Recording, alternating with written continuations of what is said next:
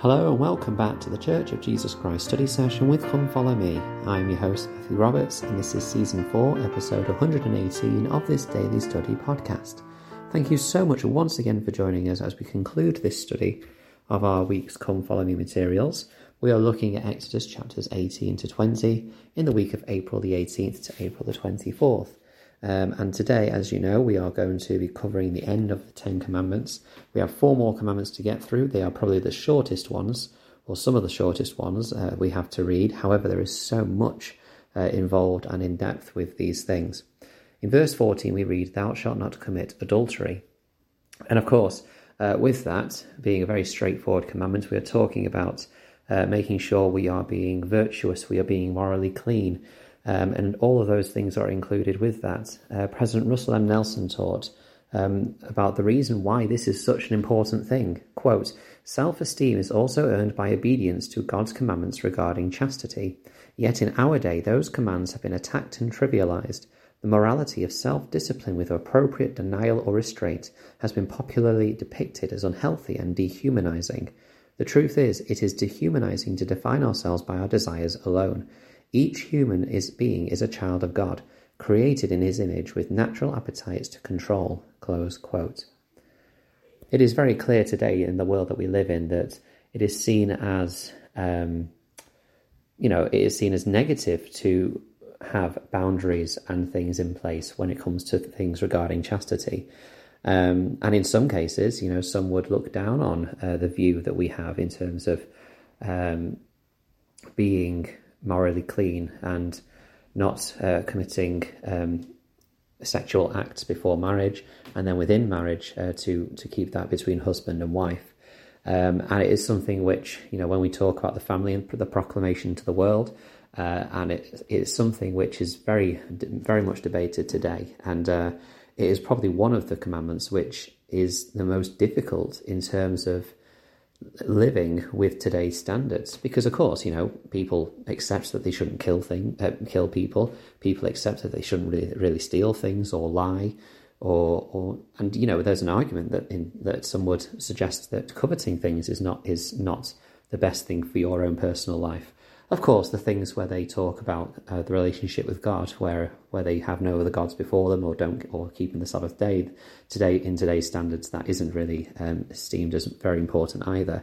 But in terms of the latter 6, where we look at loving our neighbour and our relationship with others, this one about not committing adultery, I mean, of course, it is something which, in terms of if you're married, then many people agree that you should be faithful to your spouse.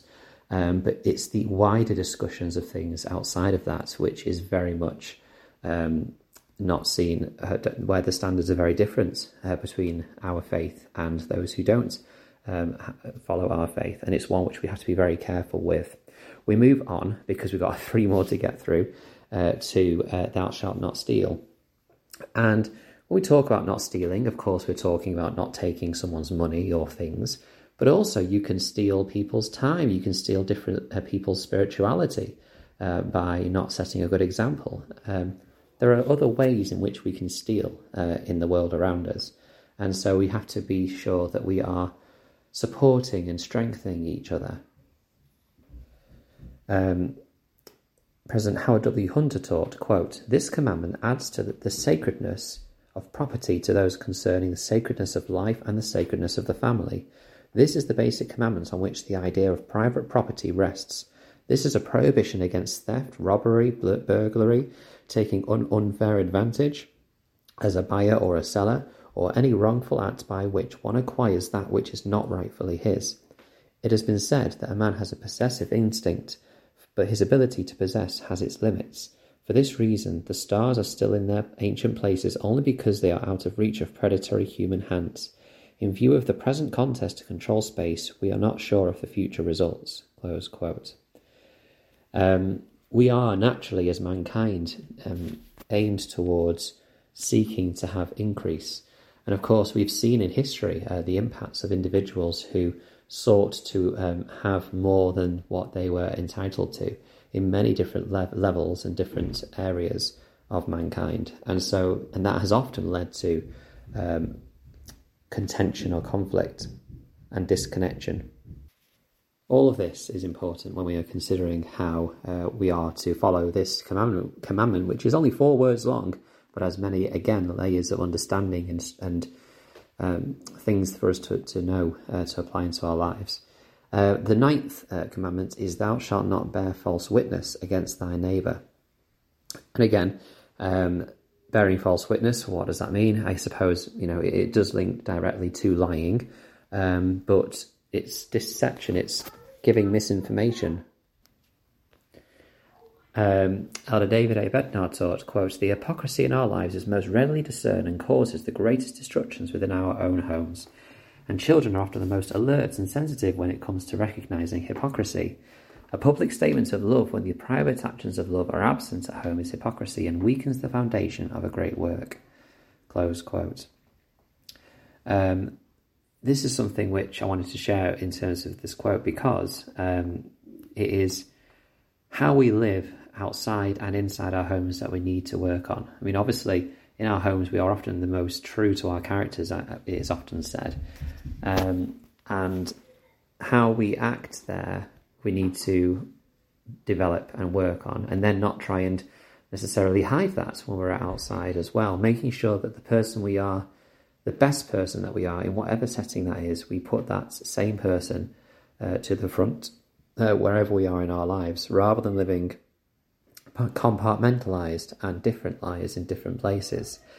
I think obviously that is going to happen naturally in some cases, but working on making sure that we are our best selves in all of the places that we live is an important part of this not bearing false witness. And of course, it means that we are trying to not defame or bring down others through things that we say. Thinking about the words that we say about other people too, when they are not there, especially, is something which will come under this not bearing false witness. Finally, moving on to the final commandment, thou shalt not cover thy neighbour's house. Thou shalt not cover thy neighbour's wife, nor his manservant, nor his maidservant, nor anything that is thy neighbour's. Now, this is often seen as kind of the last commandment. It's not as bad as killing or committing adultery or stealing or all those things. Coveting is just something that is within yourself, and so it's perhaps probably the least of the commandments. However, it's probably one of the most important, because when you think about the commandments that have come before, in particular the second half of the commandments which focus on the way we deal with other people, coveting is probably the root of many of those commandments which we've been talking about. It leads to war, it leads to adultery, it leads to lying, it leads to dishonesty, and so making sure that we consider how we are not coveting is important to make sure we are aware of. John H. Vandenberg taught, quote,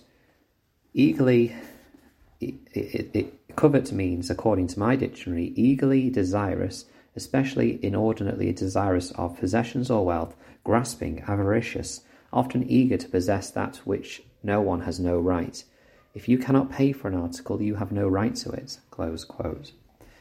I think this is a difficult one because, at times in our lives we will think, oh, I wish we had this, or it'd be nice to have this.